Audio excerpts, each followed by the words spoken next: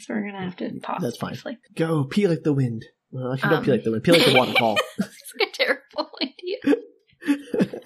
Don't pee into the wind. What? Never pee into the wind. No, and don't pee like it either. Yeah, give her boy advice I'm when you're out in the leaving. woods. Bye. Don't pee into the wind.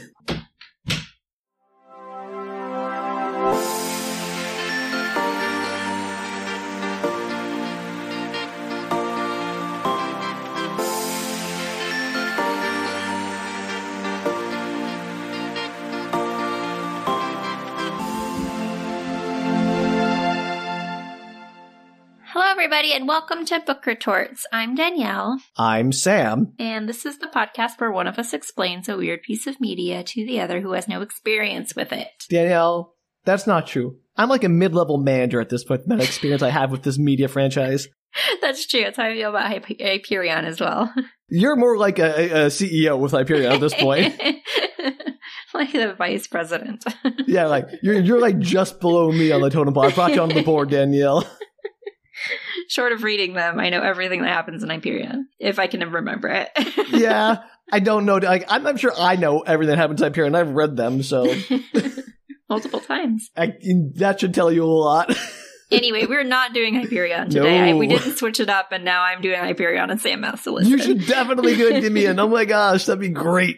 It would not. Okay. I can't even keep track of what I know. And we are continuing our saga, Sam, into the Carolyn B. Cooney's wonderful Face on the Milk Carton franchise of What Janie Found. What Janie Found. Direct sequel, maybe. The timeline is unsure. It is. It's a sequel to... Okay, The Voice on the Radio? It is. Yep, it comes in after that. Perfect. Can't wait to definitely have the conclusion to the story, not a cliffhanger this time. Well, I mean, this does conclude, but there is actually one more book. I think originally I said 4. They're really 5. It's a whole thing. Maybe there's 6. We'll find out. I'll be honest, I have no idea if I read through all of these, but the 5th one sounds wild, so I'm looking forward to that. And I think that's it. I think there's only 5. I mean, there's nothing more wild than like a book that was written after the series concludes, so like just another cash-in thing. Yeah, it was years later. Yeah. So you have to really like stretch to make all the plot points fit. I love that. Yeah, it's gonna be good. But let's get involved here with What Janie Found. Did she find religion? Yes. Okay. So... Wait, no summary? No, I'm not gonna give you a summary. I've stopped giving you summaries on these because it's more fun to just make you blind. You're not even gonna make me summarize The Voice on the Radio. I mean, sure. That kind of comes into play. Go for it, Sam. Are you kidding me? Are you telling me that The Voice on the Radio was just like a relevant book to this one? No, it's relevant. You'll All see, right. Sort of, but it's not like super relevant. Yeah, All let's right. back it up, Yeah. back it up. Sam. Yeah, all right. Let's hear that again. back it up. And Sam, you're going to give us a quick rundown of The Voice on the Radio. I mean, I did this because I really want to talk about The Voice on the Radio and how much I hated Reese in that book. Or Reeve, sorry. Reeve. See, I hate him so much I burned his name out of my memory. Well, it's unfortunate that you're going to be continuing the series. So, Reeve goes off to college. Janie's still in high school, dreaming about marrying him and then living on a yacht because teenage girls. Can you give a quick one sentence summary of what happened to Janie in previous novels for our listeners who are suddenly going in blind? I mean, that's a choice they're making. I really feel like they should have to suffer the consequences of their choices, but sure. Janie was supposedly kidnapped, still not proven, as a child by a woman who was in a cult, Hannah, and then she saw her face on a milk carton, hence the name, and reconnected with her original family, because her parents were actually her grandparents, but not actually grandparents, are the parents of the person who kidnapped her, and that's pretty much it. They're like navigating being a blended family, etc., etc. Give or take. All right, continue on. Voice on the Radio. Reeve works at his college radio station and decides to immediately sell out Janie's story by telling it to everyone on the college radio station during a live broadcast, just for all of those sweet, sweet fame points you get from being a college radio DJ. It's going to start his career, Sam. Yeah, predictably, Janie finds out about this, does not like this, and absolutely dumps his scraggly butt, as she should. Yeah, she absolutely should. That's pretty much the book. Yeah, that's about it. And we all hate Reeve. The end. Although at one point, at the very end, I think, which will be very relevant to this book, I'm guessing, Reeve gets a call from someone claiming to be Hannah, who was the one who kidnapped Janie at the radio station, and also the sister of Reeve, who is a lawyer? Unclear what she actually does. Yeah, she's a lawyer, Lizzie. Lizzie Sure. the lawyer. Right. Well, like, her actual ability to lawyer is in question because we don't know what she's doing, but she's somehow on the Janie case and has been informed that Hannah's in fact dead, or has been for a while. So there's the mystery. Excellent. Okay. That was pretty good, Sam. Good job. I really want to talk about Hannah being dead but not dead, maybe. Yeah, we'll find out. This week, sort of, on What Janie Found. Sort of. What'd she find? More questions? Always. So it opens with a little, I don't know what they're called. My mind just went blank. What is it called when you write like your little thing at the beginning that's like for Prologue? XYZ? No, when you like giving it's your A dedication? a dedication. There you go. Sam. Okay. Wow. So it opens with a dedication, and it says, To whom? For my son-in-law, Mark Zanardi, driver of the face on the milk carton race car. Wait, what? There's a lot to unpack there. It was so good. I did actually my Kindle automatically went to the first page of the book and skipped this entirely, but I went back to see if I could find a year for the book, and I saw this and got completely sidetracked. Reasonable. Are there dedications in other books? I don't know. I might have to go back and check. Look. Yeah. So, okay, I mean, I know that there are race cars that are called, like, you know, the 7-Up race car, whatever, like, that are, whoever their sponsor is. So, is there a race car sponsored by the face of the milk carton? I don't know. Like, is there a NASCAR car or whatever, Formula One? I don't know. I don't know anything about car racing, guys. I'm an idiot. But the point is there some car that has, like, a decal of the cover for the face of the milk carton? And it's like, oh, there comes the face of the milk carton car. They're coming in third. I have no idea. And yeah, I had a lot of questions as well. None of them which are answered in this book. So there you go. Bother to look up Mark Zanardi or whatever? Absolutely did not. I was like trying to get through this. We were on a timeline, Sam. That's true. We had a time crunch. It's been a rough couple of weeks, guys. So I did that this morning. I did not Google it after I was done. Wild. Absolutely crazy. All right. Anyway, that's how it opens with a lovely dedication page, and it moves into the story. Great. A dedication. Mark Zanardi, I hope that you appreciate... I'm getting his name right, I hope. I hope you're appreciating this. Yeah, I hope so too. So the book opens with a newspaper article. It says, Missing Child Milk Carton Campaign Marks Anniversary. And we find out Wait. 1 year anniversary? Doesn't say. He actually skimmed through it several times because it's like, well, many years of anniversary. But it turns out it doesn't really matter because the program was discontinued after some parents found it distressing for their children. But Flower Dairy, which was the original makers of this missing child milk carton campaign, would like to remind everyone of its spectacular success with and Jenny finding Spring. one child. Well, one child is one more than was found before, Sam. I mean, I'm not sure. I mean, yeah, I can't argue with that necessarily, but I wouldn't call that like a massive success. It was not. However, that's how it opens. Just let you know. I'm not condemning them. I'm sure their hearts are in the right places. And, but who's to say Janie would have eventually found her way back to Jersey beforehand? That's true. So, anyway, that's the beginning of the book. And then you find that Janie is looking at a file folder. She is in the office of her house, and she reads the line on the page that said, Last seen flying west. Hannah, no! Oh no. She reads the words over and over, and they're really distressing her. We get a lot of in media res, like, we don't quite know what's going on yet. She just remembers that she has to go west, young man. Exactly. And she is very distressed by these words that she keeps imagining disappearing entirely. She could ruin a dozen lives, live her own, hold all the power, be the bad girl. The idea of like just disappearing, of flying west. Janie could do this? Like yes, this is her Janie thing could do this. It's her internal monologue about how many lives could she rule? I mean, no offense to her Janie. entire family. I mean, kind of. If she just disappeared again. Yeah. I mean, it did be very distressed, but she sounds like she's like supervillain levels of like, I could ruin them! She's like 17, Sam. She probably is thinking supervillain levels. That's true. There's not much difference between a 17-year-old and a supervillain. So the idea appeals to her because about all the things that have happened to her, the contents of the folder upsets her the most. And at that very moment, Janie hated her father. Which father? Her Connecticut father. Okay, because he kept this from her? Whatever this is, yes. Okay, got it. Also, she's 17. Of course she hates her father.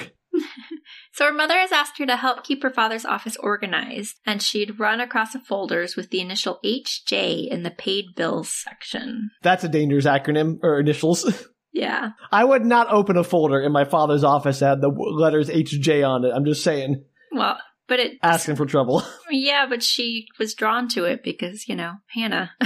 All right. Reeve was sitting on the floor in the office. He was supposed to be helping, but he was Wait, he's there too? We're going to get into it, Sam. No! I refuse to let this cad back into our lives. Oh, you're going to hate this book then. I'm sorry. He was supposed to be helping, but he was mostly watching Janie, and he could normally read her face, but he wasn't sure quite what was going on in that moment, but he knew that he wanted to read the file because it obviously had something interesting in it. Okay. Pause. Just for a moment. Mm-hmm. Reeve, who has betrayed her trust immensely, is trying to get out of the doghouse by helping her, but instead of helping her, is just staring at her creepily and wants to pry more into her personal life. You didn't let me finish, Sam. Nope. I don't care. That's wrong. That's awful. But he reminds himself that he can't trespass on her again. She's finally just let him be near her and is friendly with him again, and he's promised himself he needs to grow up, which means he can't do that to her. So he suggests hamburgers to the group, which is apparently a crowd. Mrs. Johnson, Brian, one of the twins from the last book, you might remember. Brian and Brendan. Hey. And Reeve and JD are all in this office. So he suggests going out for hamburgers to the crowd, and they all agree. Okay. Who doesn't love a good hamburger? Yeah. So Brian, this is just like the old other book. This jumps around in between characters. So Brian's excited to be visiting the Johnsons because he started to feel actually a little more at home there than he does at his actual house back in New Jersey with his twin, because his twin is so involved in all his sports stuff, which is baseball, by the way, not curling. No, it's curling. It's definitely curling. I'm sticking with it. Baseball's way more boring than curling. It is. We can continue pretending that Brendan's super into curling. I mean, I just really want to go curling.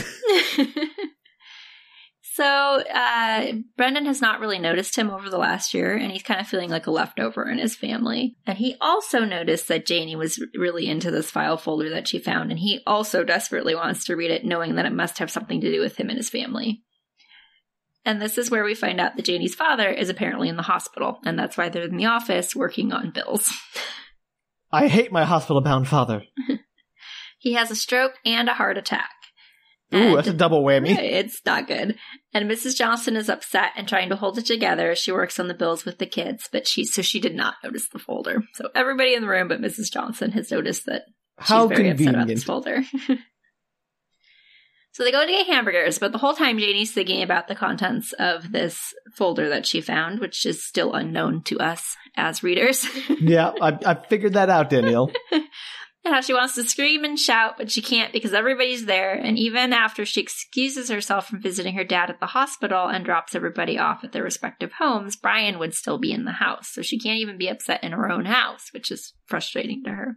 Yeah, he wants to scream and cry. It's her party, Danielle. She can cry if she wants to. Yeah, poor Janie. The blows just keep coming. And they don't stop coming. Yeah. Hit the ground running. Et cetera, et cetera, et cetera. We don't have the rights to that song, Sam.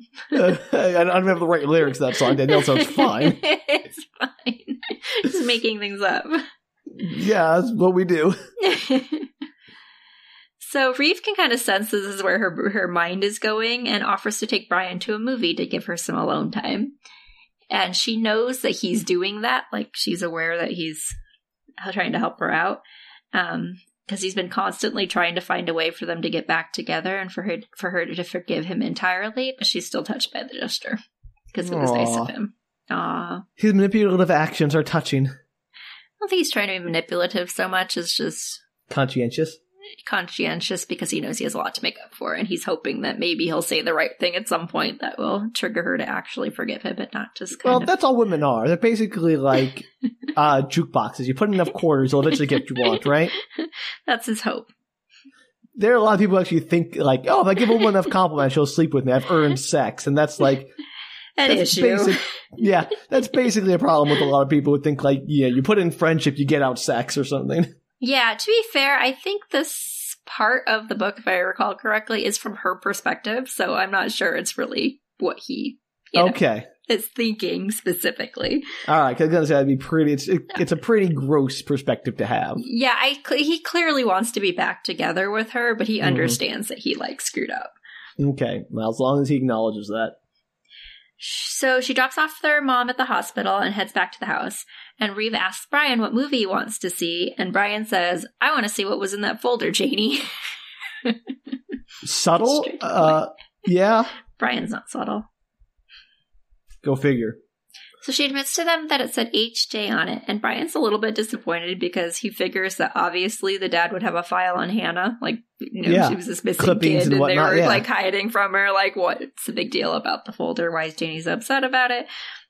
Which, I mean, I think is a valid point.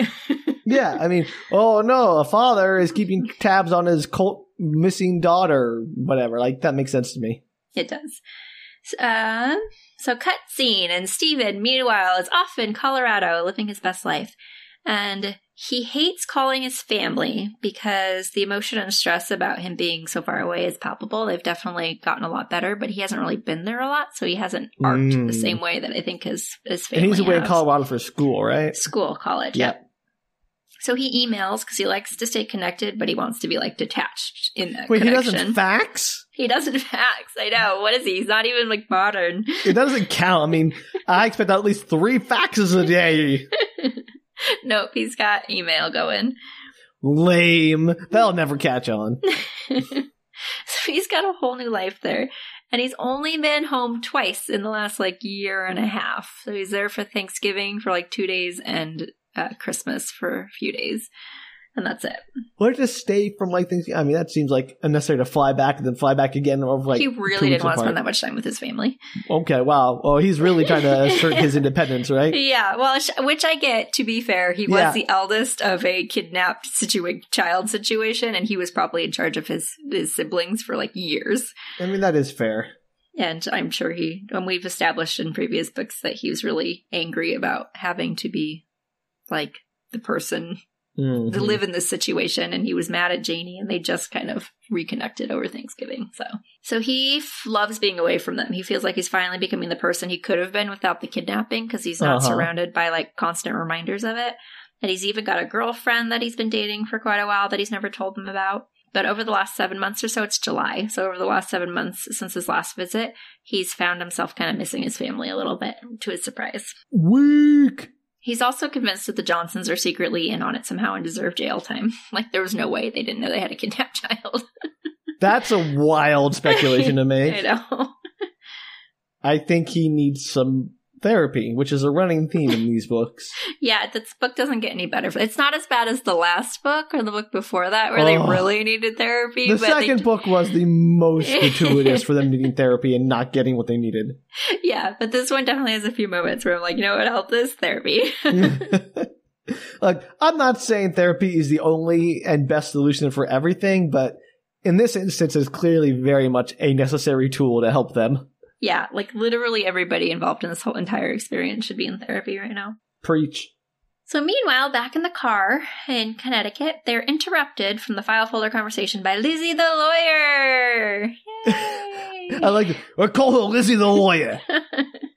She's getting married and she wants Janie to come in and get fitted or something, talk about the wedding. Oh, you've come to me on the day of my daughter, Lizzie the lawyer's wedding. You asking me this question. No, I think it's interesting, Sam, that you didn't get to the thought that I immediately had, which is, why is Janie in Lizzie's wedding? Wait, I didn't hear that part. I was talking over it. I did my godfather thing. So she's supposed to come in and get fitted and talk about the wedding, which she is a part of. So she is a maid, a bridesmaid in the wedding? Absolutely. I mean, you're the ex-girlfriend of my brother. I guess that's good enough. I once gave you legal advice that was of dubious quality. What I like about this book, Sam, it happens a couple of times, is that the thoughts that I immediately have are answered in the book, and I'm like, Great. Thank God. I hate when you have these thoughts and then it's never explained and you're just supposed to go with it. Well, what is the answer the book provides for why Lizzie the lawyer has Janie the kidnapped in her wedding? I'm not saying it's a good answer, but there is an answer. So Brian immediately thinks it's weird too. He's like, why the heck would you have your younger brother's ex-girlfriend neighbor in your wedding. Like, they weren't close. They're 10 years apart. And he notices a look pass between Lizzie and Reeve, and he realizes that Reeve asked Lizzie to have her in the wedding. Nonsense. I know. I'm assuming partly to kind of like distract her a little bit, but also probably so we can make a move on her, let's be honest. Yeah, no kidding. And if I was Lizzie the lawyer, I'd be like, no, that's creepy, and I will not be a party to your Three's Company-esque shenanigans to try to ensnare your girlfriend back, or your ex-girlfriend, I should say, back into a relationship with you. I don't know, man. She's 29. I don't know how old she is going on 20. Not wild. That is a choice to make that I would not have made. Also, if I was Janie, I'd be like, no, thank you. I'm good, thanks. Look, I love my friends, and I love their weddings. They're always great, and I love celebrating them, but also weddings are a lot of work. Even if you're just attending them, they can be a lot of work, and if you're in the wedding party, they're even more work. It's true. And I don't think, like, I would do that for someone I barely knew. Well, I mean, she was like her babysitter or something at one point. Yeah, she's known her whole life. I mean, Danielle, would you be in the wedding party of your babysitter? I was really close to my babysitter growing up. We actually Why'd like I even ask you? I was asking for trouble. You're such a weird life. I should have expected that. Like, we're Facebook friends still. I don't know. I mean, all right. I really stepped in that one. I made the mistake of asking you a question about your life. Yeah, my grandparents took us on vacation together once, and it wasn't just so I had a babysitter while I was there. It was like so we could hang out. I mean, I need a more normal person that I can ask these questions of on this podcast. So, like, we're not super close now. It'd be weird to ask me to be in her wedding, but at the time, if she'd gotten married a little bit, after that, sure, I probably would have. All right, well, whatever. I still think it's weird. Okay, so she's like 17 or something in this book, I assume. She's on the verge of graduating or just finished her senior year or something, and it's unclear.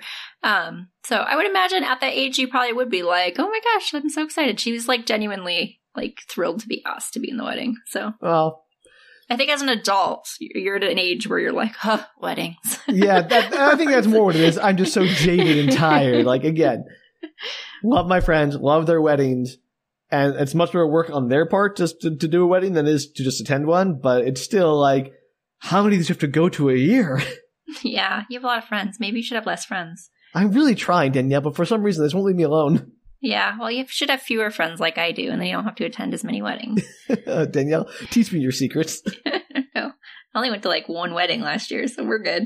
All right. So Brian is thinking about how he couldn't help but like Reeve. Reeve's a kind of a fun guy to be around, high energy, smart. But Reeve had hurt them all, and he didn't think he deserved to get Janie back. So that's where the 13-year-old stands. I mean, he is so wise in the ways of love. I love Brian. Brian is by far the most likable and most rational character in this entire series. And we probably know the least about him, right? No, we find out quite a bit about him because it bounces around between the characters. I mean, his big thing is that he's a twin that's like, having difficulties being a twin. Right. But I'm just saying, our general MO is a character we know the least about is the one we like the most. Yeah, I mean, you definitely know less about him than you know about, like, Janie or Reeve or whatever, but... What about Brandon? You never find anything out about Brendan. We don't like him better. Well, we've broken the streak. Yeah, Brendan's like the one twin you get absolutely no information on. Are there other twins you get information on that aren't Brian? The one sibling. So you get like a lot about Jodie's head. You get, in this book, you actually get to know Stephen a lot better, but you get none of Brendan. Maybe he's in the next book. I feel bad for him being like the one, like, if I was him reading these books, I'd be like, why does nobody care about me? Yeah, he's like written off as like a jock character that doesn't care. Like, I was like, ouch. He's too dedicated to his curling career to be interesting. Yeah, maybe which is crazy. If I was following the story of someone trying to break into the pro curling scene, that'd be fascinating. I'd want to be all up in that guy's story. Who cares about the kidnap victim? Give me the guy trying to make it in curling in ninth grade. A 17-year-old that's having moody problems trying to adjust to their life. Oh no, having an identity crisis as a teenager. Never read that story before, but a kid trying to break into the competitive world of curling? That's a story. Well, maybe in the next book we follow Brendan and this is all background information. Perfect. I really hope that's the case. What's the fourth book called again, Danielle? Or the fifth book? The fifth book, What Janie... Oh, well then definitely not about Brendan. Maybe? She saw Brendan curling. That's what it is. Janie Face to Face, I think is what it's called. Oh, no. Yeah. So there is a short story or something that's called What Janie Saw, but I think it's What Janie Face to Face. No, it's going to be Face Off. They're going to have to transport her face onto Jodie's face. It's going to be Face Off. That'd be great. Anyway. All right, sorry. I get distracted. I wanted to follow Brendan in his curling career because that would be amazing. We know nothing about Brendan. He can be your favorite character if you want. All right, he is. I declare it so. Okay. So they get a phone call while they're looking at wedding stuff, and it's Janie's mom. Her dad has taken a turn for the worse and is back in the ICU. Oh, no. Yeah, Janie has a little come-to-Jesus moment and is freaked out by the idea that he could die and she wouldn't have any answers and she wouldn't be able to tell him that she loves him because she doesn't really hate him. She's just mad at him. She's a teenager. I get it, Danielle. I mean, I say this a lot and I don't mean to be dismissive of teenagers, but we've been there. I get it. We've all hated our parents, but not really. So Brian ends up staying at Reeves' house for the night and tries to talk him into going over to look at the folder. And Reeves Sneak over and break in. Yeah, not breaking in. She probably has a key or something. Or Reeves' family certainly does. So Reeves reminds him that he's on the naughty list and that's a terrible idea. And when he thinks about what he did before, he gets physically sick about it. So no, he's not going over to look for the folder. I'm just going to have to wait it out. Danielle, now let me ask you a question. Did the book say on the naughty list or is that you editorializing? That was me editorializing. Yeah, I figured it was, yeah. Quick question, Danielle. Why would you be on the naughty list? Well, I'm not on the naughty list. Oh, I think you are, Danielle. I know you well enough to know you're on the naughty list. I don't know what I've done recently. I was very nice today to several people who probably deserved worse than I told them. You know what? Maybe you're a better person than I am, Danielle. So, you know what? I'm probably not on the naughty list. Ooh, la-di-da, Miss Fancy Pants. Maybe I'm on the naughty list. That would explain a lot about my life. Oh. It's like this karma for your past life of being... I'm pretty sure it's karma for a past life. Yeah, you must have done something terrible in my past life. Maybe you kicked a puppy or something. Oh, I would never... That's maybe why I'm so weird about animals. I would never kick a puppy, you guys. That's what I'm saying. That's why you're being punished in this life, because your previous life person was a monster. I mowed around a little ladybug today because I didn't want it to get caught in the mower. Oh, that's very cute. Ladybugs are mass murderers. They will destroy a colony of aphids. I know, but I felt bad. It was in the way, and I was like, I'll mow around you. Don't be here when I get back. Or else. I didn't see it when I came back, so I did mow over that path. Yeah, if you don't see something, it definitely means it's safe. Well, you know what? I can only do so much, Sam. I can't, live my life not mowing the lawn because there may or may not be bugs under it. You could get rid of the lawn and put in one of those, Oh, my long-term goal is 100% to get rid of lawns. I hate grass. There you go. Kill the grass. Yeah, put in a native plant garden. Yeah. Get some butterflies up in that joint. Feel free. Milkweed? We have a Patreon account. Feel free to patreon.com/book retorts for a native plant front yard. Yeah. Grass is a status symbol that's no longer relevant. Never was, really. But my home list. The inside had to get fixed before the outside could. Just like people, Danielle. Just like people. Exactly. It's a metaphor. Okay. Anyway. We are getting nowhere in this book. That's your fault. Yeah, I know. I accept that. That's why I'm on the naughty list. Stephen knows Janie has forgiven him technically, but not... Sorry, Stephen. Reeve knows Janie has forgiven him technically, but not really, because now they're just acting kind of like relatively friendly neighbors. They're not real. They're courteous to each other, but not friendly. Yeah. And Brian finally admits that it probably is a bad idea. Then he sneaks over anyway. No, he doesn't. Janie visits her dad and is later thinking about the folder. She had originally told the boys that she wanted to burn it, but she decides that she probably shouldn't do that. And she should take a look at it and kind of see if she can glean some more information. She did look at it while they're in the office. So she wants to read every page, take it all in, learn anything she can. And she wants to find out what the small packet in the bottom of the folder was. She's almost certain it was a checkbook, and that's why it was in the paid bills section of the office. And that freaks her out. That is a checkbook in the folder? In the folder with about Hannah, yeah. Why did that freak her out? There's a checkbook in the folder. You'll find out, Sam. I mean, yeah, but I'm trying to figure out, why she's freaking out now. because she thinks it's weird that there's a checkbook in the Hannah folder. Like, why would there be a checkbook in the Hannah folder? I don't know. I shove things in all kinds of places. Well, apparently her dad is like uber organized, like crazy organized. Okay. And he's the one that did all of the bills and everything. Like, it was not, her mom did pretty much nothing in that field. Okay. I'm sorry. I didn't mean to besmirch your father's A-type personality. It's very clear in the book that he's like very organized. Okay. Well, my mistake. I retract my statement. I'll issue a full apology in tomorrow's paper. Perfect. Maybe it'll run under the anniversary of the Face on the Milk Carton campaign. Yeah, sure. So some amount of mystery time passes, and Reeve is working a summer Mystery job. time. I don't know. It's Sounds like like a Scooby-Doo days, episode. a week, I don't know, 3 weeks. It's unclear. Welcome to Scooby-Doo Mystery Time. Okay, I would watch that. I mean, there are so many. I've been trying to get you to watch Mystery Incorporated for years. I did watch like a part of the first part. Okay, the first season or whatever. You didn't even get to the crazy stuff. I know. I'm sorry, but I heard so much about it from you, Sam. It feels like I've watched it. Fine. Maybe this weekend.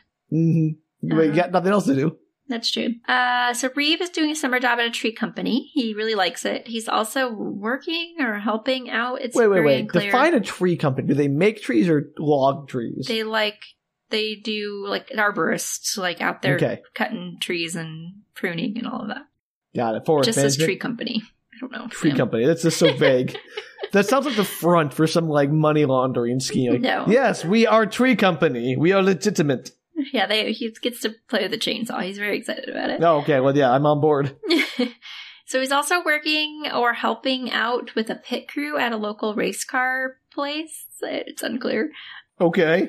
And he gives Janie tickets to come, like, check out the next race, and she agrees to go. Her dad's doing slightly better and is back out of the ICU, and she tries to, like, call all of her friends to be there, but they all have summer jobs, so she ends up going with just Brian to the racetrack. Okay, racetrack. Again, what are they racing? Cars, horses, dogs? Cars. Oh. Fast cars. It's like a genuine racetrack. That's why it's the Face of the Milk Carton race car and dedication, Danielle. Yes, I understood why there was a dedication of that. I just don't understand why there's a Face on the Milk Carton race car. Right, of course. I mean, I didn't read the books. I didn't know that there was race cars that featured prominently in this book. Neither did I when I read the first dedication page. It does not make it any less weird, though. I mean, it makes it contextually make sense, but it doesn't actually make sense. I like to imagine, like, she's like so proud of her nephew, the race car driver. She wrote a whole part of her book about race cars. That's so cute. It's quite possible. I love that. So at the race, Brian brings up the folder again, and she admits that from what she saw, her father knows where Hannah is. She calls her my kidnapper. She doesn't like to say Hannah's name. Okay, get over it. And it's possible he even knew she was kidnapped, which is what's killing her, apparently. Oh, yeah, that would be a little, yeah, she's not quite sure because she hasn't looked at everything yet. And it looks like, at least from what she can tell, is that he's paying her bills or like giving her money on some kind of regular basis. Hence the checkbook. Yes. And so she says, my father is supporting my kidnapper. So now you know why she's upset. I mean, yeah, I would have very mixed emotions about this too. I don't know if I would freak out, but again, 19, 17, whatever. Fair enough. I don't know if you would have at 17 either. You don't think I was mercurial enough for like that? Unstable? Are you unstable at 17? I mean, is anyone actually stable at 17, Danielle? I don't know. You were relatively rational even at a younger age. It's hard. I don't know. It's a lot of emotions. It's also a long time ago, Danielle. My memory of that time is fuzzy at best. Back in the mists of time, back when I was a young man. I think when I was 17, I was like hyper aware of other people's feelings. I'm still kind of like that, but like I feel like I had a good sense that my parents were separate people from myself. And so, yeah, I probably would have been upset about this, but I don't know if I probably would have tried to figure out how to understand it in some level. Well, good for you for being more emotionally mature than this fictional character. Except for the part where he may or may not have known she was kidnapped. Obviously, that'd be an issue. Yeah, that's the issue, really. I mean, supporting your estranged daughter is one thing. Knowing that she Yeah. That's the part she's most freaked out about later, though, is not so much that he may or may not have, like, known she was kidnapped. The idea that he's supporting her is, like, freaking her out. Well, I mean, I think that recontextualizes it. If he knew she kidnapped her and is still supporting her in that same way, that changes it. Yeah, so it's kind of interesting. Yeah, all right. Well done, Carolyn B. Cooney. So this information shakes Brian a little bit. Obviously, he kind of just thought it was like a "Where's my daughter" folder. He didn't realize the depth of that. And Janie's father had swore to the FBI and police that he didn't know anything. Perjury. That they weren't guilty. But if that wasn't true, could he be arrested? Like, they're probably not going to arrest somebody on their deathbed, you know, or in coma or whatever. Like, can I suggest something? Yes. I want this book to turn into an episode of Where in the World is Carmen Sandiego, but for Hannah. Where they just have to find Hannah? Where it's like they're following all the clues across the country to find Hannah. Come on, gumshoes. You may or may not happen. You'll find out. As long as Rockapella sings the theme song, I'm on board. That would make this a fun book. Is it not a fun book? I mean, it would just be more fun. Okay. So he assumes that, like, there's literally no way the FBI or police could ever figure this out, so somebody would have to tell him. And he wasn't going to, and Janie certainly wasn't, so would Reeve end up telling the police? You know, if they told Reeve. He'd told things before, yeah. They could just not tell Reeve. Yes, at this point they could. But Reeve knows something about the folder, right? So he knows there is a folder. He knows nothing about what's in it. Well, he may or may not ever look at it. You don't know, Sam. So he tells Janie that her mom almost certainly didn't know about it, or obviously they wouldn't have been allowed to dig through the office. And with the stroke, it's possible her dad won't be able to give them any details. So you never know how people are going to recover from strokes. Sure. So I think Reeve is there for this conversation. Ooh, so Reeve does overhear this conversation then. And Reeve is confused when he hears this because he recalls, as you so rightly put in your little summary, is that Lizzie has told him that Hannah was dead and there's a death certificate on file. Danielle. And eventually the Johnsons were supposed to be notified. Lizzie the lawyer, please, use her full title. Sorry. Lizzie the lawyer has told him that Hannah is dead. So the Johnsons were supposed to be notified at some point. This was quite a while ago. They still have not been notified, which he thinks is kind of weird. Suspicious. Yes. So he's like, well, why not? And if she is actually dead, then who is Frank Johnson, Mr. Johnson, supporting? Was it like a fake Hannah? Had Hannah faked her own death? Had the cult faked it? Is somebody in the cult taking the money? I'm just letting you know what his head was going through his head. No, Sam. no, I've got the answer. It's clear that Lizzie the lawyer is running a grift. She That'd be so good. She knows Hannah is dead, but she's withholding the information so she can continue to siphon checks off of Mr. Johnson. I hope that's what's happening. You know what's happening. Yes, that's what's happening. How did you know? I read a crime book or two in my day, Danielle. So Janie's angry and points out that all she was supposed to be doing was helping her mother figure out how to pay the bills, something that her father had been solely in charge of, as I mentioned. And now apparently she has to decide whether or not to support her kidnapper, because the time for the money is coming up. And then it's quarterly. Quarterly money. Okay. Could she even write a check to her kidnapper? I mean, we'll get into that later. Surprisingly. Okay. Wow. I did not expect that. I'm telling you, this book is amazing. It does an incredible job of coming up with all the solutions to all the questions you have. Well done book. Color me impressed. Okay. So meanwhile, back in Colorado, Stephen is meeting his girlfriend's parents. Parents for the first time. All of them. All 17 of them. There's a mom and dad. I just forgot that the mom was there. So it turns out that the dad was previously an FBI agent, and this freaks Stephen out. Why is everyone... This freaks Stephen out because he spent way too much of his time dealing with the FBI, so he feels like his past is kind of circling back to his present, and it makes him really nervous during dinner. And he ends up spilling the tale about Janie because... Whoa! I know. Well, they ask about his siblings. They're like, oh, so you have here's my kidnapped sister. And he's like, well, actually I have another sibling that I didn't tell you about because he hadn't told his girlfriend about her because he just didn't really want to talk about it. And I also have this other sister that, was this kidnap victim, blah, blah, blah. And then he's like, but I don't really want to talk about it. And then Kathleen, I think is his girlfriend's name, she gets super pushy. He's like, no, we've got to talk about it. This is so interesting. I can't believe you've never brought this up. And then they spend another hour, all three of them, grilling him about all the details. Insane. Also, I mean, I guess that's the same as broadcasting on the radio, but still feels like an invasion of privacy. Well, I don't think he's giving. It's his own story, though. Yeah. Stephen. A little bit more. Whatever. I don't think he's giving every single detail. He's just saying, like, this is the story. You said they felt like grilling him about it. They did, though. They asked him a lot of questions about it, but he can say whatever he wants. It's not like it's at a dinner table. It's not like it was on the air for Boston to hear. They're just saying, oh, what happened? What's the story? Sure. Does she live with you? That kind of stuff. But it goes on for quite a while. All right. Anyway, they grill him about Janie's story. He spills the bean, etc., etc. I'm not really spilling the beans. He just feels obligated to share it because he's the beans have been spilled, Danielle. Acknowledge the beans. And part of the problem is, clearly the FBI agent was a little kind of aware of the story because it was such a big deal. So back at the house, after the race, you didn't say anything, but I thought I'd continue. And they're back at the house after the race to decide to go through the folder. Frank apparently did not hire a detective. He just left his old phone number connected, the one that they had used in the past. Okay. And so Hannah had a place that she could potentially call if she needed anything. And the bank he used for the checks is out of Atlanta and isn't tied to his current address. So, the address isn't on the checks. And speculation. This isn't Hannah. It's his secret family. Maybe. We'll find out. So he didn't Way really more want. Likely. He clearly didn't really want to see her or let her know where they were, but he had this connection with her, and he was giving her some money to live off of, which is I don't. They didn't say the amount, but they said it was quite a bit of money. So. Mm-hmm. Reeve realizes as he's looking through all the information that he didn't start sending money until 3.5 years ago, which is when Hannah was arrested for sex work. Do you remember that in New York? Yep. She had left Vaguely. the cult. Yeah, she left the cult, got arrested for sex work, and etc. And was arrested.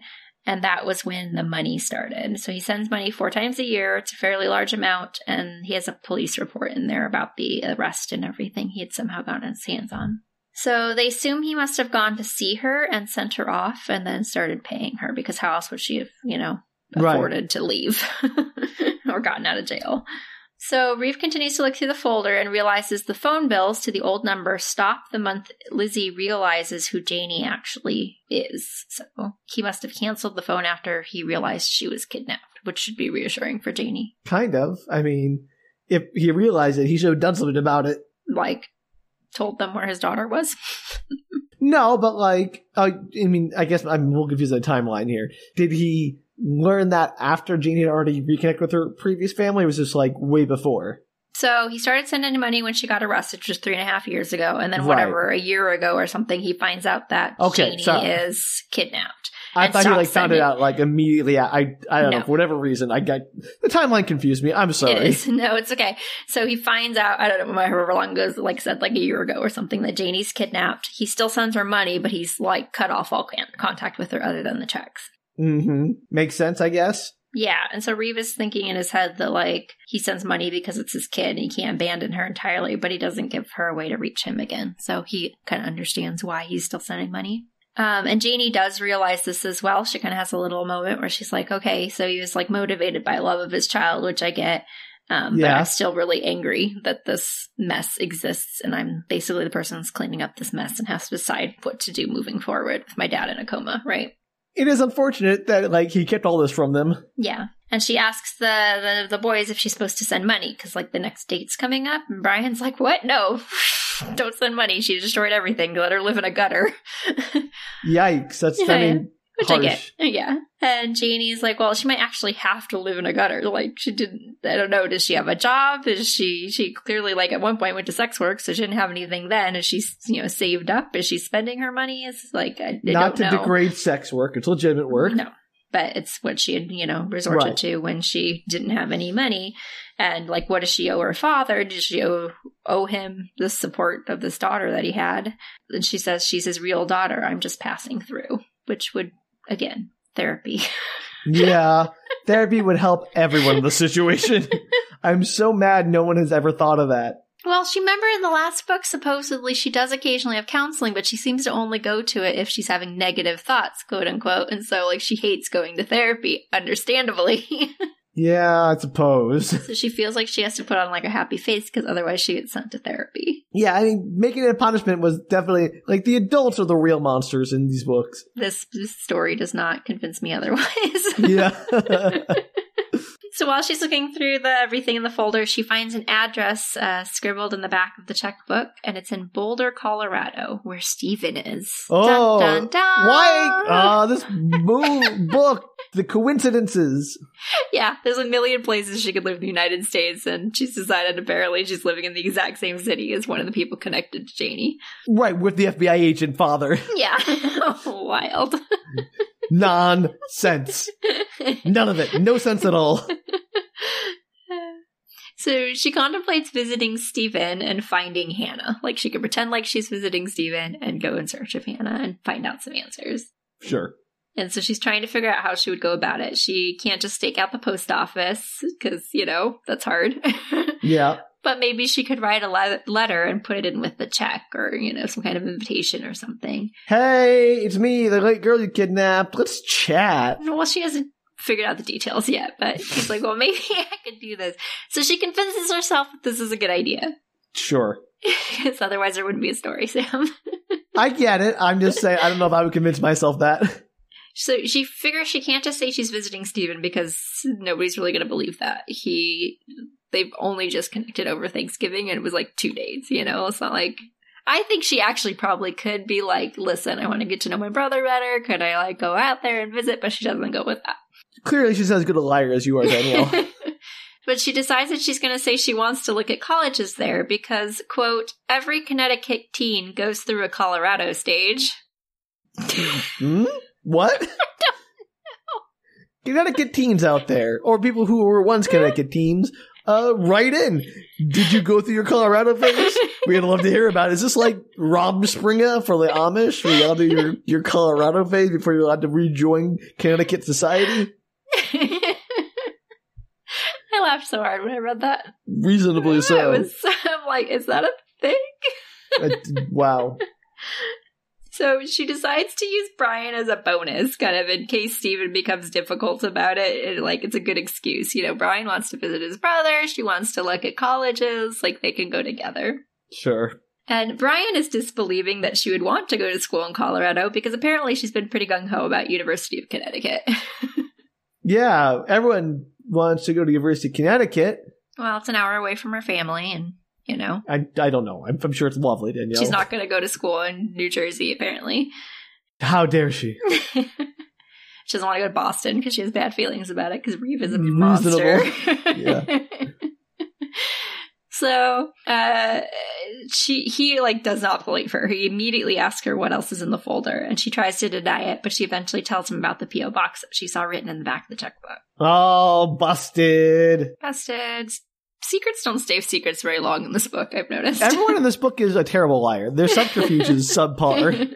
So he's pretty against this idea since, she can be crazy pants or still part of a cult or... Also, it's a P.O. box. You can do stake it out until she shows up. Yeah, like I said, she might write a letter. I don't know. She's coming up with the ideas still, Sam. She can write a letter from anywhere. It's the whole point of a P.O. box. You get delivered.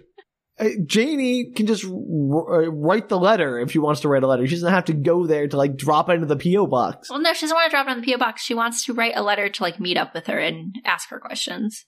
Right. But you probably established that before you go to Colorado. No, I think she wants to go to Colorado, drop off the letter and then be there because the money's due to be there when she goes to pick it up or meet after or whatever. She wants to She's going to stake out the P.O. box. My first assumption was correct. No, I don't know that, Sam. We're not to that point in the book yet. But that's her plan. She has a plan, Danielle. She's going to go to Colorado and wander around until she bumps into Hannah, which she would do in this book because that's how this book works. I think the plan is to leave a note with the check or without a check or whatever to be meet me at XYZ space. I don't think it's to actually... stand at the P.O. box and wait for her. She's going to hold her for ransom, you will come to the bridge at the corner of 3rd and 6th Street at 2 p.m. on this date. Come alone. No cops. Possibly. Maybe we'll get to that part and we'll see. Okay. Dumb plan. So Janie insists that she needs answers and he threatens to tell and she... I need answers! You can't handle the truth. And he says pretty succinctly, you can't tell my father he's in a coma. You can't tell my mother, she'll fall apart. You can't tell your mother and father. They're too thrilled with their new lives. They're forced to face a real live Hannah and a real live trial. Their new lives are down the tube. You can't tell Stephen he'd be the first to phone the FBI. There's literally no one to tell Brian. I mean, impressive, but also like maybe some things are worth blowing things up for? I don't know. I think it's a scathing indictment on the adults in their lives. Yeah, and how fragile they are, and how much they don't support and how their children. aware their teenagers are that they can't like upset Rely this on them. delicate balance. Yep. That's a very good point, Danielle. I'm pretty sure. As soon as I read that, I was like, "That's awful." Like that The they adults feel in like these they need books to do parent their suck. parents. Yeah. Great. I'm glad nothing's changed. Nothing at all. So he says that he's going to tell Reeve, which I'm pretty sure is just for plot, to be honest. Yeah, of course. What's Reeve going to do? Tell Lizzie the lawyer? His parents? I don't know. No, Yeah. because then the FBI would get involved. Exactly. That would upset all the parents. They can't tell any of the adults, apparently. Apparently, the adults can't handle anything. They have no ability to manage their emotions in a healthy way. We already know that. They have not been helpful to the kids at all. Did you Fair. see how they dealt with this whole situation? Right, by like, you may never see them again. You can't contact your other family for 3 months. That's the magic time period we decided on. So Reeve hears the story, also thinks it's a very bad idea, because it is. Yeah. And he calls her selfish, asking what she's going to do if Hannah wants to be at her dad's hospital bed, and what her mom's going to think if she shows up, or like all the different ways that this could possibly go wrong, which there are a lot of ways this could possibly go wrong. Innumerable ways. And she's like, I'll do what I want. She's sick I'll of... do what I want. You're not my dad. She's sick of being the good guy, and she wants to know what happened and look her in the eyes and get the answers that she needs. She wants to know why Janie was the one chosen, why that afternoon, why she went to her parents, why she didn't think of any of the repercussions, because I'm sure Hannah's just going to fill her in. Yeah, because I'm sure that Hannah, the drug-addicted person in a cult who was brainwashed by a cult, was really thinking through all the ramifications of her decisions she was making that day. I don't know if she's a drug addict or not. I don't know Wasn't if that it like was something you made said clear. about the cult? Well, no, maybe that was the story the parents told Janie about. Because drugs were involved somehow, I remember. Yeah, I don't remember. You know what? All these books are a blur, Sam. Fair enough. I don't remember if they were actually like drugs. They told her like she got involved in drugs and died or something. I don't remember. Yeah. Reeve doesn't think any of the answers that she's going to get from Hannah are going to be good. And now he's mad at Frank, too, because what was the plan? Surely he thought someday somebody might find out of this information. Again, these people, plans don't turn into like these passion-based driven thing. Like, I'm sure Frank wasn't going like, I really got a plan for the future of my estranged daughter. Yeah, in case somebody finds out, I'm going to have to figure this out. Yeah, no, that's just like, I'm just trying to hold things together as best I can, man. Get off my back. They're very not empathetic towards their parents in some That's ways what I'm and getting overly empathetic in other ways, and I think it's interesting. Yeah, okay. Thank you. That's the incongruity I'm having here. Like, you put good words to it. And this is the quote. It says, "But this was a nightmare without a plan. It was a slinky on a staircase curling down to the bottom. Nobody stopping it." You ever had a toy slinky, Danielle? I have had it, and I've had stairs. And it does not work. I tell you what, I've had the most trouble getting slinkies to slink.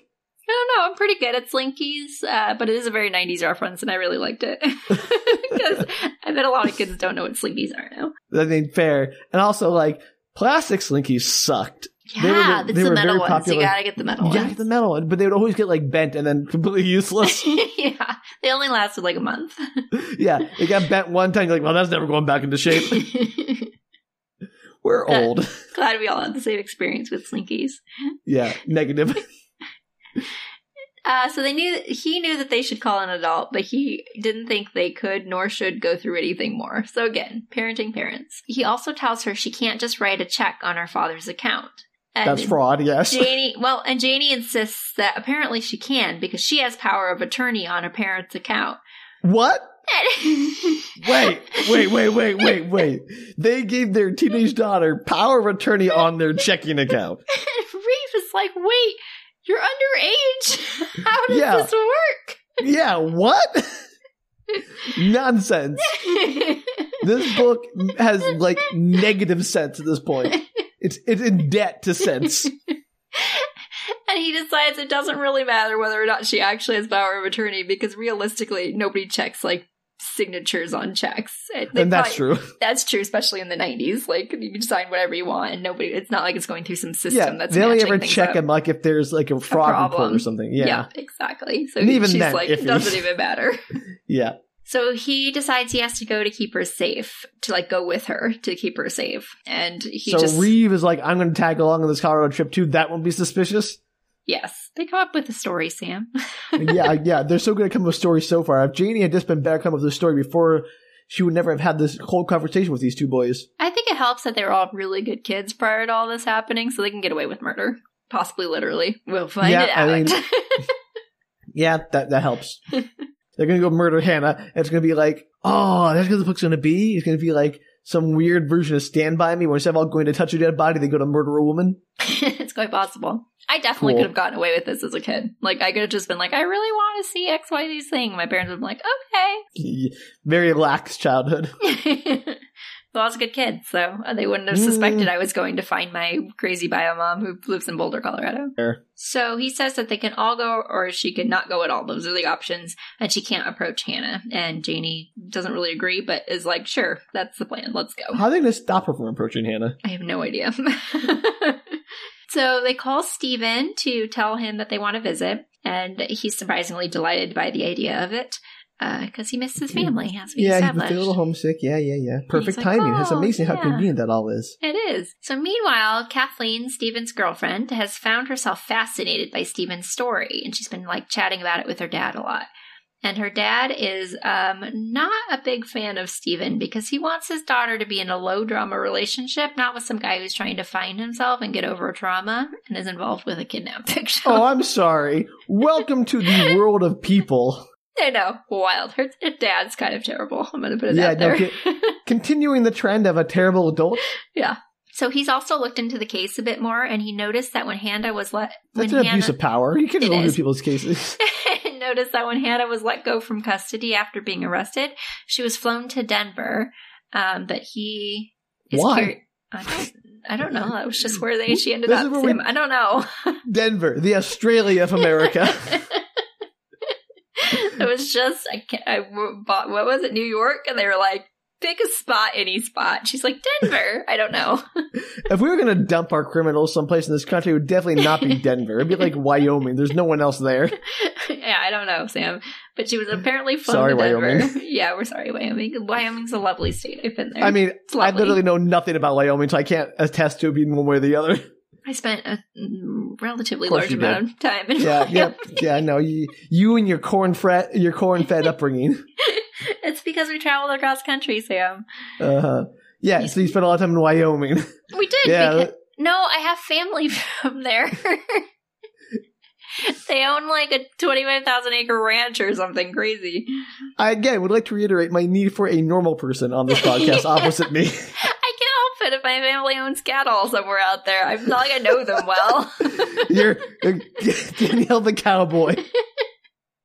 I lived in the country for years. The cattle calls to you. You hear their moos at night. Yeah, I almost died from a cattle stampede. It was a whole thing. Oh my god. Your life is crazy. And you're like, oh, this perfectly normal experience I've had. Danielle, it's not a normal experience. Your life is wild. It's normal to me, Sam. That's not what normal means. Normal doesn't mean it's something that happened to you. How am I supposed to know other people don't have family in Wyoming with Oh, I can take a guess because it's like virtually nobody in Wyoming, Danielle. I think most people don't have family in Wyoming. Apparently because half of my family owns half of it. I don't know what to tell you. So you're like the land barons of Wyoming? This is getting worse by the minute. I don't know, Sam. I don't have control over the rest of that side of the family. Did your family engage in some kind of weird ski competition to steal a resort from some punk kids? No. Your evil land developing family? Not that I know of. I don't think they're evil land developing. They seemed very nice. They come from someplace. We startled the cows. It was our fault. It wasn't really the cows' fault. Oh, yeah. What'd you do? Pull on their udders? No, we came up over a hill and we were making a little too much noise. We were chatting and it got startled and then they raced after us and it was like the scene out of The Lion King. Okay. Not normal, Danielle. Nothing you said is normal in the last 5 minutes. I don't know what to tell you. I can't help the things that happened when I traveled across country in a school bus. Look, Danielle, I don't blame you for your experiences. I do blame you for thinking that your experience are somehow representative of the average person. I don't know other people's lives, Sam. I can't compare whether or not mine was an average experience. Sure. I don't either, but I also get a sense of things that I've happened in my life that are probably not typical. Yeah, I would imagine a lot of people probably haven't spent time in Wyoming. Yeah, okay, great. I don't know. My family was really into traveling. I'm happy for you and your family, and I'm sure Wyoming was a lovely place to visit. I probably will never go there. Well, that's a shame. It was beautiful. I mean, sure, but there are lots of beautiful places in this world, Danielle. But sad said, yeah, I would send somebody to Wyoming over Denver. I mean, if you're going to dump your criminals somewhere, is all I'm saying. There's more room in Wyoming. There's less people. Fewer people. So the FBI agent, if you remember, oh, right, there's a book here. Flown to Denver. Danielle's biography hour. But he's curious where the money came from to send her to Denver because obviously she was arrested. She did not have any money. And it wasn't a police program. He figured her parents were somehow involved in that, and that it's possible. Oh, great job, Detective FBI. It's possible that after she got flown to Denver that she might have ended up in Boulder because it was a college town. It's got a large fringe community. I don't know if this is still true now or if it was even true in the 90s, but that is what the book says, everybody. This dude is making some amazing leaps in logic. Yeah, this book, all these books are like that. So it has a large fringe community and it'd be an easy place for like an ex-cult member to kind of feel at home and go to the outsides of society. Are you fleeing from a cult? A little questionable. Yeah, like what's their like slogan? Are you trying to escape a cult? Come to Boulder, you'll feel right at home. Yeah, it's wild. So he doesn't want Kathleen around a kid who's like attached to a kidnapper that could actually be local. And he calls his daughter and decides that he's going like on another trip there. He gives her some work excuse because he wants to be around her. I don't know why. It's like he didn't know about this prior to this moment. They've been dating for months. Convoluted. So I don't know why it would be like now is the time because she might strike even though she didn't strike in the last like 5 months they've been dating. I'm still convinced all the adults in this book are robots because they're not behaving like human beings. Yeah, it's crazy. So his daughter's thrilled at the idea that he's coming to visit again, and she mentions that Janie's also going to be in town visiting, so it's like the perfect time because he can meet the kidnappee. Kidnappette is actually what she calls him. Oof. I would not want to be, if I was Janie, I'd be really upset with that designation and also that like, hey, let me parade in front of you this kidnapped child for your amusement. Absolutely. So she calls her, like I said, a kidnappette, and he encourages the use of the word and that she asks Janie a lot of questions because he's trying to drive a wedge between her and Stephen because he's a terrible human being. How is that going to drive a wedge between her and Stephen? Because Stephen... Oh, she's going to be mad that Stephen told her. Yeah. Well, that, and I think just Stephen will probably want to support his family or be supportive to his family, and his girlfriend's being kind of rude about it. I think it's probably part of the concept. Yeah, Daddy, whatever her face is terrible. Kathleen's dad. Yeah, sure. I'm not going to remember her name. So they make their way to Boulder, the kids from Connecticut. How bold of them. Connecticut kids. And they are walking around. They meet... Wait. A Connecticut Yankee in Boulder Court? Boulder's, Colorado. Boulder, there you go. Get on it, Mark Twain. Yeah, I'm sure that's what he's doing with his life. What a really boring book that would be. If they meet ex-cult members on the Fringe Society of Boulder. Yeah, but can you imagine like 1800s Boulder is like some guy like, I'm from Connecticut. I'm in Boulder, Colorado. It's all 20 people who live there, yeah. Yeah, like, well, okay, well, this isn't very interesting. Bye. Wasn't the, no, it wasn't. It was close to Boulder, though, wasn't it? What? The wedding dress story that I did. Remember the fancy wedding dress? Legend. Wasn't that set? Yeah, Legend. Thank you for reminding me of the title of the book I've read like a dozen times. A dozen times? You've read that book way too many times, more than deserves. It's one of those like comfort reads. Not because it's a good book, just it is. Isn't that set near outside of Boulder? I mean, there were caves. Back in the 1800s, yeah. I don't remember where the caves were, but they were somewhere. I think I'm going to use that one for our next memory one where you have to give me the plot. Okay, thank you, because I remember that one better than I remember the one about the living buildings, so... Oh yeah, the living buildings! That was a crazy story. Yeah, right? Anyway. What was that? That was called some generic title. I don't remember the name of that. It was called, like, Love, or Building Love, or I don't know. Making it up. That was one of my favorite weird movies. That was a good weird movie. It sounded fun. Yeah, what a movie. Anyway, listen to the Weird Building Love episode, everybody. Really selling it there. So they meet Kathleen in the afternoon for some food, and Kathleen almost immediately jumps in with trying to question Janie, ignoring Stephen's pleas to stop. And obviously it kind of gets on Janie's nerves. I would be very upset and Kathleen sucks. Yeah, she's trying her best to, like, get along with her because obviously Stephen likes her, but she's struggling. I'm going to cut a lot of that out, but like pretty much every scene between Kathleen and Janie, she's trying to ask her questions. It's very obnoxious. Sounds like a terrible person. Yeah. Janie's trying to figure out how to get out of bringing everybody with her to meet Hannah. That's kind of what's, primarily on her mind, even though she's pretending like she's enjoying Boulder. And because the money that's due to Hannah is now a little late, so she knows Hannah must be waiting for it. And so she suspects that she'll be at the post office box like bright and early Monday morning to pick up her mail because she wants to see if the check's there, because they're assuming that she lives off these checks. That's a lot of assumptions. It's a lot of assumptions, but the why wouldn't she sleep in? Maybe she sleeps in. Maybe. She decides that her best bet is to leave a message, that she's a messenger from Frank Johnson, and that she'll meet her with the check, essentially. So, like... This is all so convoluted. It is, but that's the fun of it, Sam. Okay. And she's going to tell the others that she's given up, that she's just going to send the check and be done with it. She's, she realizes how weird it is, and she's decided she doesn't actually want to talk to Hannah. So that's her plan. So it's certainly a plan. It is a plan. So Stephen and Brian, meanwhile, have a heart-to-heart, and Stephen suggests untwinning from Brendan when he finds out that Brian has been doing all his homework and papers for him so that he can do well enough in school to stay on the sports teams. Explain to me the process of untwinning. Is it like... something like from The Fly, if they get into a machine and it teleports them apart and breaks their twin bond? Yes, exactly that. Great. Where's Jeff Goldblum? As long as he's in it, I don't care. I think he's suggesting that Brendan's kind of already done it himself. He's kind of got on his own. He's sort of ignoring him. He's doing his own thing. He's super not involved in Brian's life anymore. So his term for untwinning is just be a little bit more independent. Yes, and she suggests going to another school that's more focused on academics, because then he wouldn't be doing all of Brendan's work and Brendan could suck it up and do it himself. But also he would be able to focus on stuff that he actually likes, which is history and geology and all of that stuff. But Brendan could be the next famous curler. I don't know any famous curlers. But Brendan should do his own homework and still be a famous curler. Famous curlers. List of curlers. Perfect. He could be the next Anna Arce. Boy, that was an unfortunate first name in the alphabet. Arce, to be clear. Maybe it's Arca? Or RC. RC could be RC. It's from Andorra, so I'm sorry. I'm sure she gets that a lot. I feel bad for her. He could be the next Sean Hall. Yay, good job, Sean.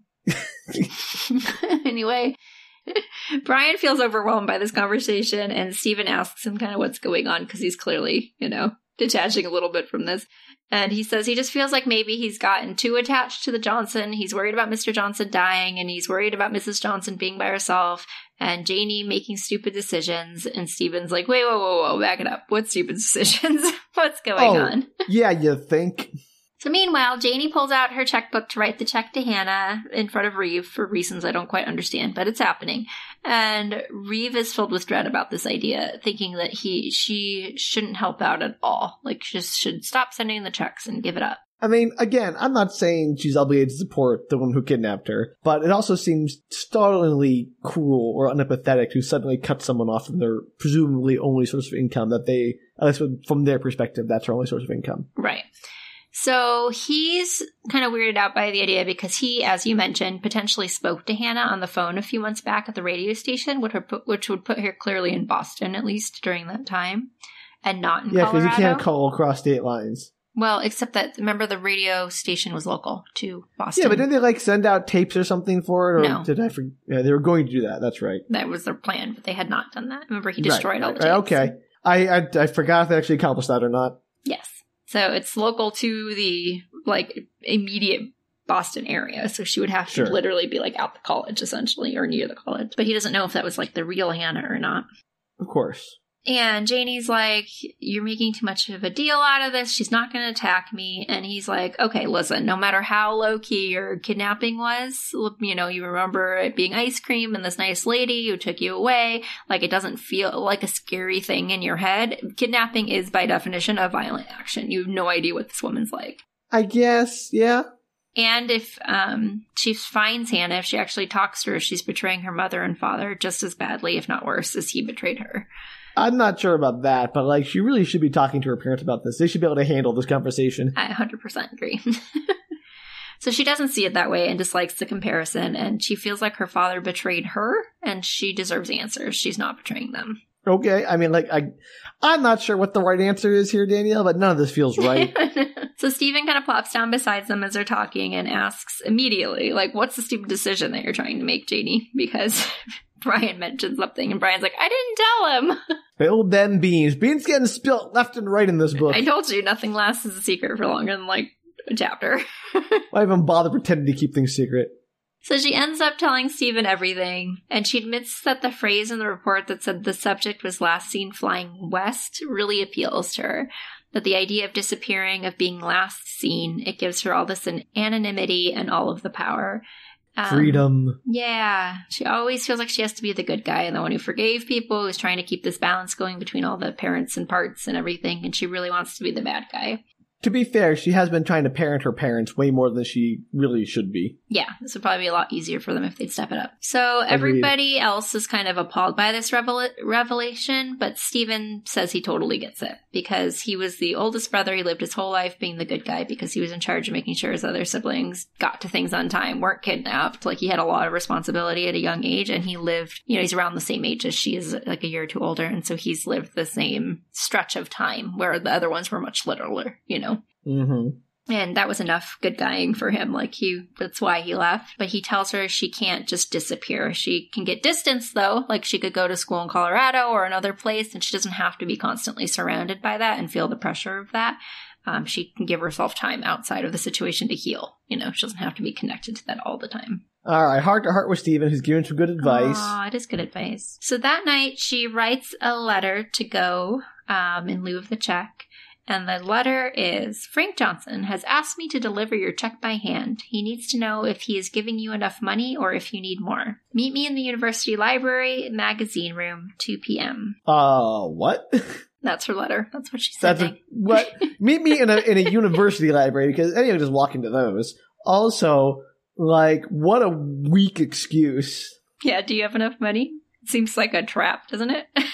Yeah, also, like, a courier wouldn't, like, go to her direct. I don't know. It's just a very weak excuse. I find that to be implausible, but I'm not Hannah. You're not a teenager.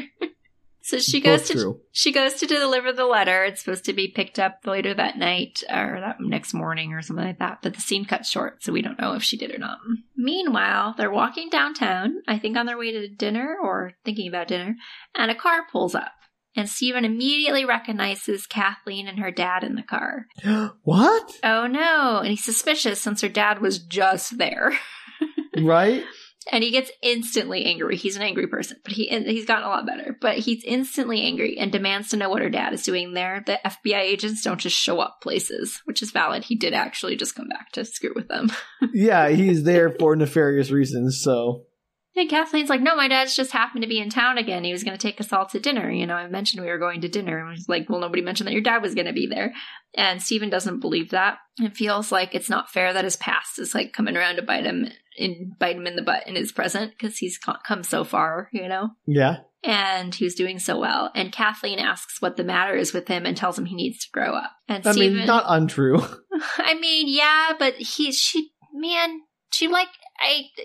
not great in this either. I'm no, honest. And I feel like I have not expressed this enough in it because it's just like stuff that she says and that's hard to explain in this story. But like she makes light of this whole situation the entire time. She's like poking fun at it. She's like, "Oh, tell me more. Tell me more." Like, okay, she's like very like. She is not acting like she's like very involved, like she's listening to somebody else's story and not his own personal life and demons. And she's just That's fair. That's not very good. Right. And so I haven't expressed that enough, but every time she talks about it, it's very like, voyeuristic is a good way to express that. Got it. So Stephen realizes, like, yeah, of course I'm late growing up, but it's exactly because of people like Kathleen who never leave them alone, who just like constantly want to know more, that are like, staring through the window, into their lives, that it makes it just so much more difficult to move on. And Janie's very like confused and scared by this conversation because they're like yelling at each other on the sidewalk. And she reveals that she hadn't actually mailed the letter. She chickened out at the last minute.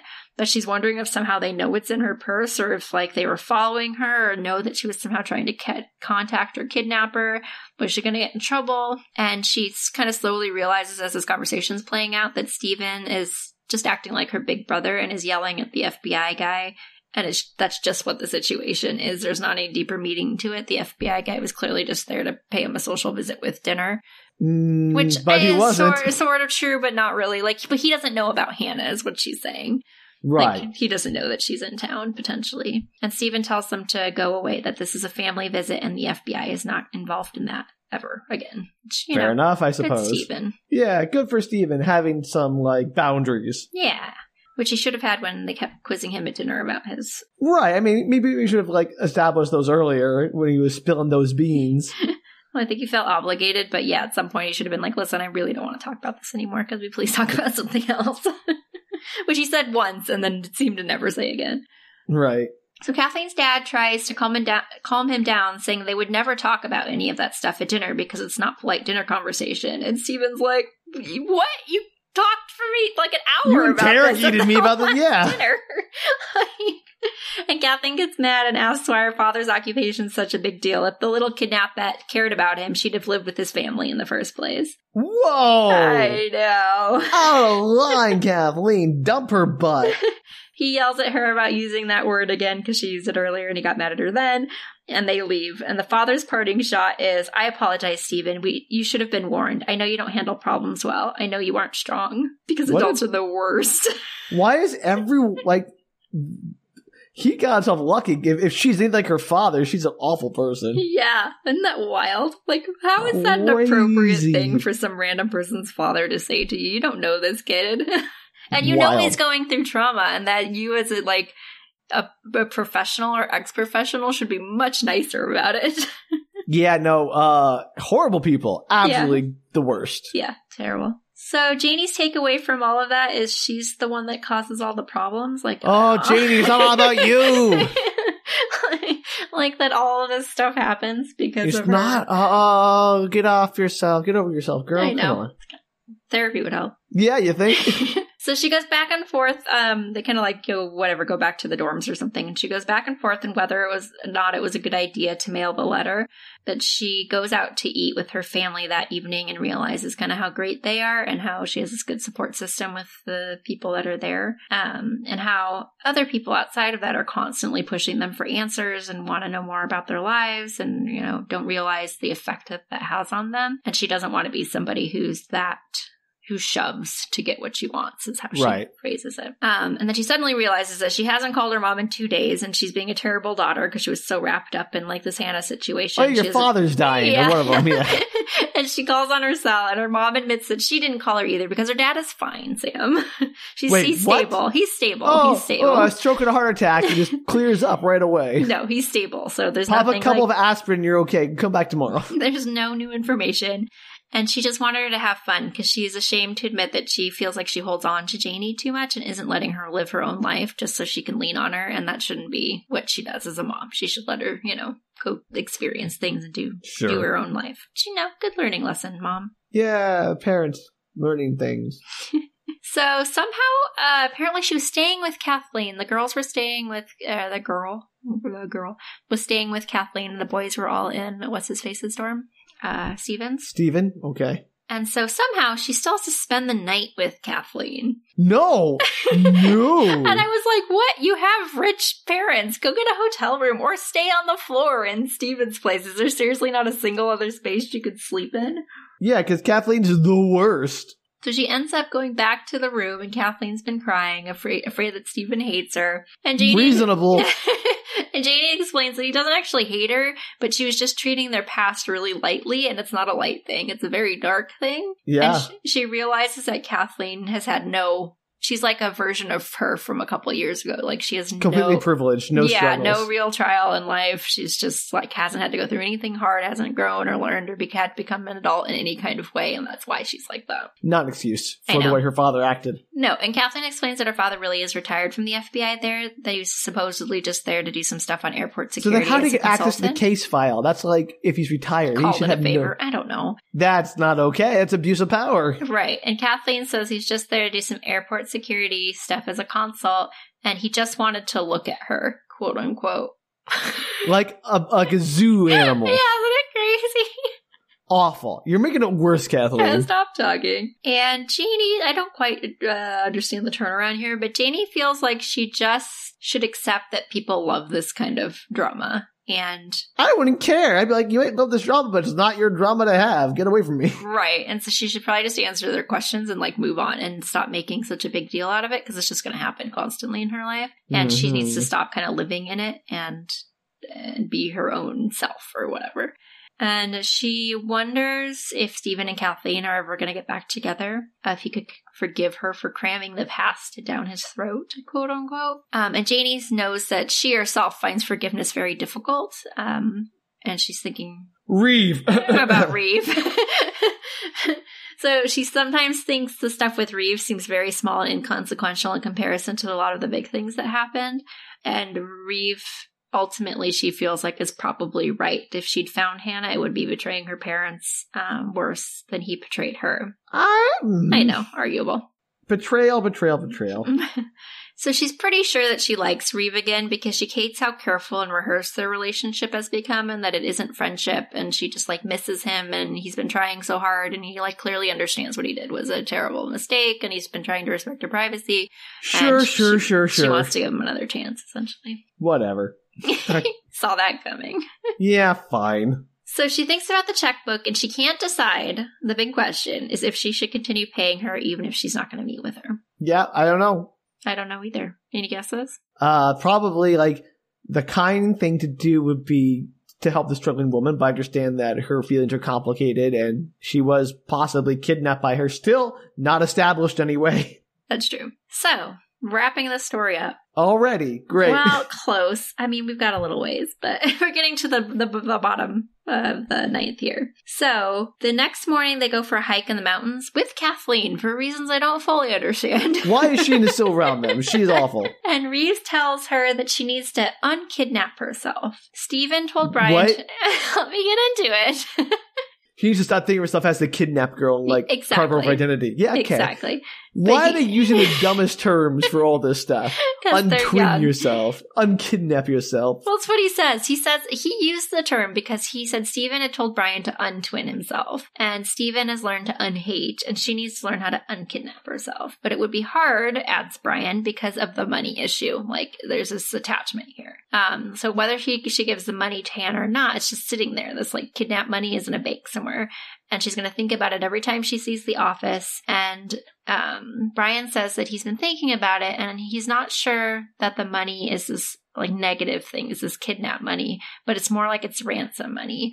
Her father was paying a ransom to keep Janie, so she needs to like turn the thought around. So like it was a positive thing? That's a stretch. So what they need to do, because Brian, which I didn't mention previously, is Brian's been studying up on the Trojan War like this entire time. He's like super into the Trojan War right now and been reading Sure, all right. Really, really big old fan of the Iliad. Yes, that's what started it. And so he's saying what they need to do is we need to get into the enemy camp in such a brilliant way that Hannah doesn't realize we're there. We leave her with a magnificent gift, but she opens it and it's the end of her. So they want to murder her. No. I was wondering where this was going. I was very disappointed. Oh, disappointed the lack of murder. Sorry. I wasn't sure it was going to be murder, but I was like, what's this? Like, what's the plot? The plot's not very interesting. Get into them in such a brilliant way that she doesn't notice? You mean sneak. That's just sneaking in there, buddy. Yeah. So Reeve, like, delightedly laughs. He loves this idea. He says, I've got it. The money is the Trojan horse. You should write her a check for the whole amount and be done with it. It buys... Like, what do you mean the whole amount? The whole amount that's in the bank account that's been paying Hannah. Oh, okay. So just like empty the account and be done with it and let her like squander it and probably be destitute in a few years because people who don't have money management skills are not going to be able to. Yeah, but that's really not on them nor any of the family. This is, I mean, that's true. Hannah is not, assumedly, we have who knows, maybe she's living a great life and she's putting all this money towards a kid who needs private high school. I don't know, Sam. I'm just saying, like, I'm not sure this is any more compassionate than just cutting her off. But I think the idea, of course, we'll get into this in just a second. I don't necessarily agree. I'm just saying this is what their thought process is. It basically like buys her back. It gives Hannah a large sum of money being like, you can do whatever you want with this, do the right thing with it, and like get your life together. But like, we're not responsible after this. You know what? Like, I mean, I gotta give this book credit for being more nuanced than the previous books in the series, so well done there, because it presents problems that don't have clear solutions, and the solutions the character come up with are not necessarily, like, wrong Yeah, I don't think there's any right solutions to this problem. Yeah. This is in stark contrast to the previous book, where every decision they made was absolutely wrong, and objectively so.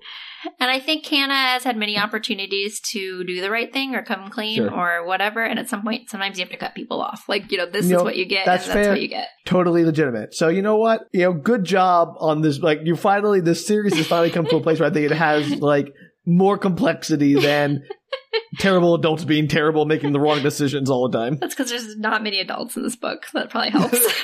That probably helped. Yeah, very good point, Danielle. So the concept is if all the money's gone, the money isn't a reminder and there's no connection to Hannah. So it's like clean break. You're done. You never have to think about it again, theoretically. That's fair. Yeah.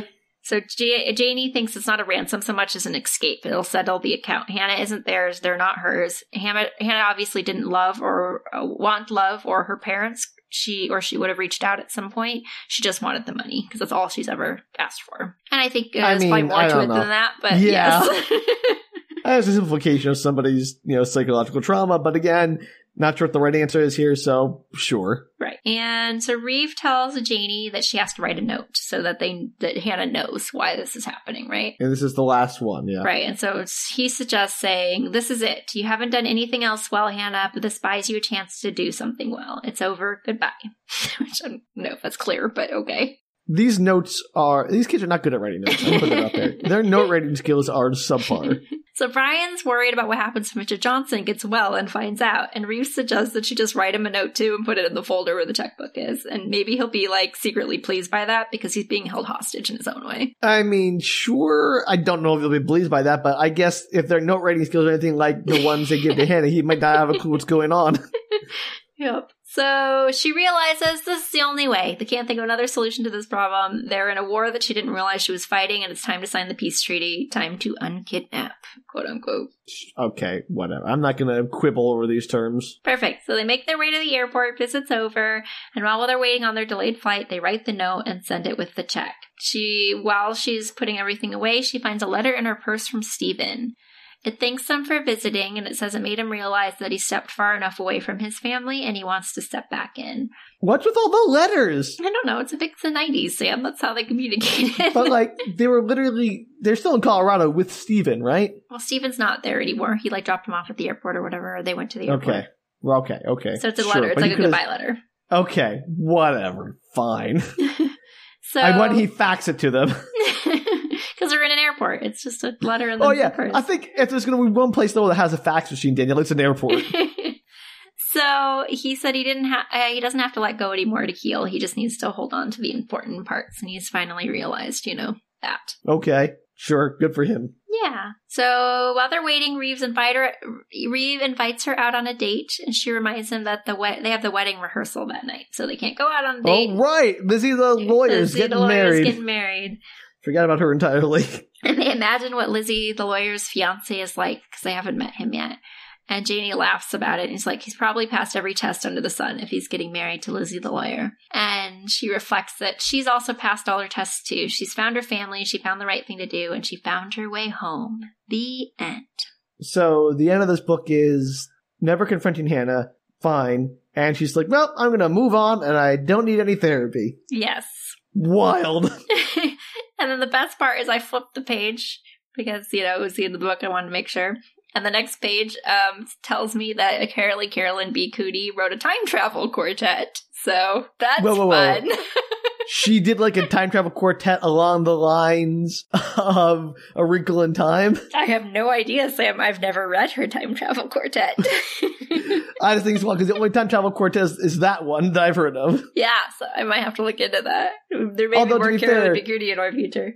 there is less time travel in the rest of those books than the first one, or even any. Like, there's very little time travel in those books. I was thinking about her recently because Carolyn Bicudi actually, some of the way that she writes reminds me of Madeleine L'Engle. Sure. I think Madeleine L'Engle is a better writer. No offense, Carolyn Bicudi, you're completely different genres, though, so the writing style is different. Well, also, she also, Madeleine L'Engle writes very sort of surreal books, and Carolyn Bicudi seems to be very, grounded in reality, quote unquote. Yeah, but sometimes their writing style just reminds me, especially the internal monologue sections, and part of that might just be the time period. They're kind of written in a similar You know what? I was wrong. Period. Madeleine L'Engle, it was the time quintet, not the time travel quartet. My mistake. There you go. Totally different stories, I'm sure. Totally I didn't different. look it up. I should have looked up to see what they were. All right, well, let me tell you what they're called. You have Both Sides of Time, you have Out of Time, Prisoner of Time, and For All Time. How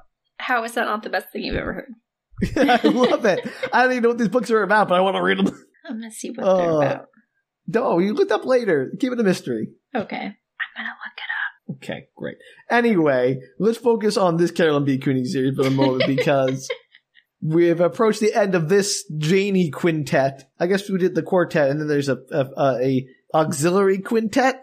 This feels like it's the end, and then maybe she decided to write another one for fun. Like a follow. I hope it's 30 years later, Janie reflects on her life and all the mistakes she made. No, that's not it. And how much therapy she desperately needed. I definitely read a quick summary. Not an in-depth one because I didn't want to know that much, but I had a quick summary of the next one, and that is not what happens. Oh, well, fine. Crush my dreams, Danielle. Gosh, she's read a lot of novels. Good for her. That's a lot of work. She's like the Stephen King of adult books. All right, anyway, continue on. I mean, what else is there to say? It's over. It's over. That's the end of the story, everybody. I'm sorry if that wasn't more satisfying. I mean, not your fault. At least it didn't end on a weird cliffhanger like the other ones did. I mean, I'm happy that Janie found closure of a sense. It just feels very... Again, I wasn't reading the book, so maybe I missed out on the emotional nuance, but it feels very convenient, it just sort of happened. It is. Her book, these books are kind of like that a little bit. They usually, what happens is they have some kind of moment that makes them second guess or second think something, and then they have some kind of realization, and then they're a better person for it. You know what? If only everyone else could be as introspective.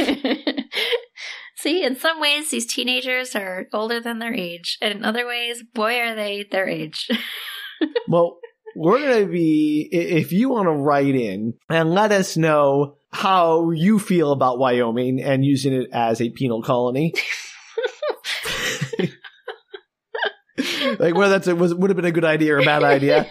Personally, I'm not for it. I'm against penal colonies in general, but, I want to hear the other side, too. Let's get a nice, robust debate going. You can do so at bookretorts.com. You can also tweet, Instagram, or Facebook us at Book Retorts. Also, if you want to help fund our collection we're taking up to get these kids some therapy, you can do so at patreon.com/bookretorts. They really do need therapy. So Carolyn much Bicudi. therapy. I know this was the 90s and early-ish 2000s, but come on. I know these characters are fictional, but you gotta take care of them.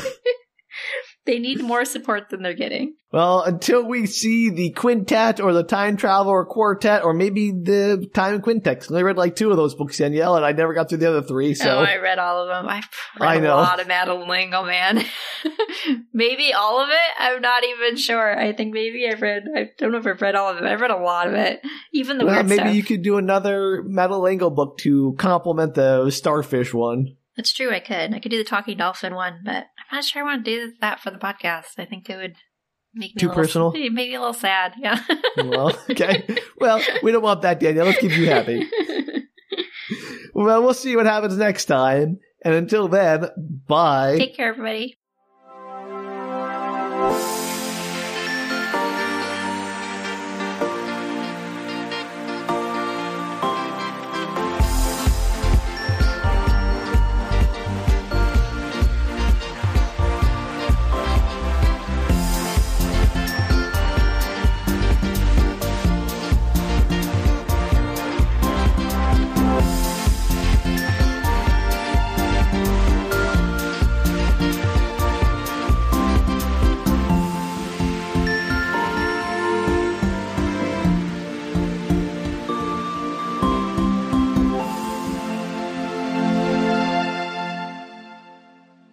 Why haven't anyone invented a noso-rooter? I mean, I think they probably use them for surgeries. I don't even know if that's true, Danielle. It sounds like a good way to stab somebody in the brain.